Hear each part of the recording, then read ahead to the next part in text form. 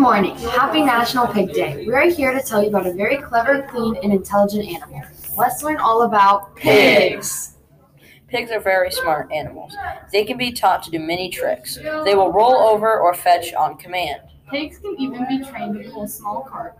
Pigs like to roll in the mud in order to keep cool. Pigs have strong, stout bodies covered with stiff, bristly hair. They have round snouts. Pigs use their snouts to root or dig for food. Pigs have small eyes and poor eyesight.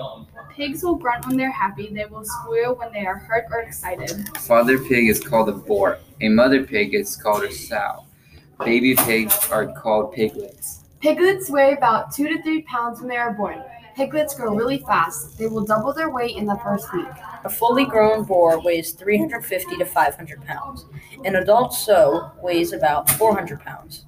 Many people think that pigs are dumb and dirty animals. Pigs are actually among the most intelligent of the tame animals. Pigs keep themselves cleaner than most of the other farm animals. Well, we hope you enjoyed learning all about pigs, and Happy National Pig Day!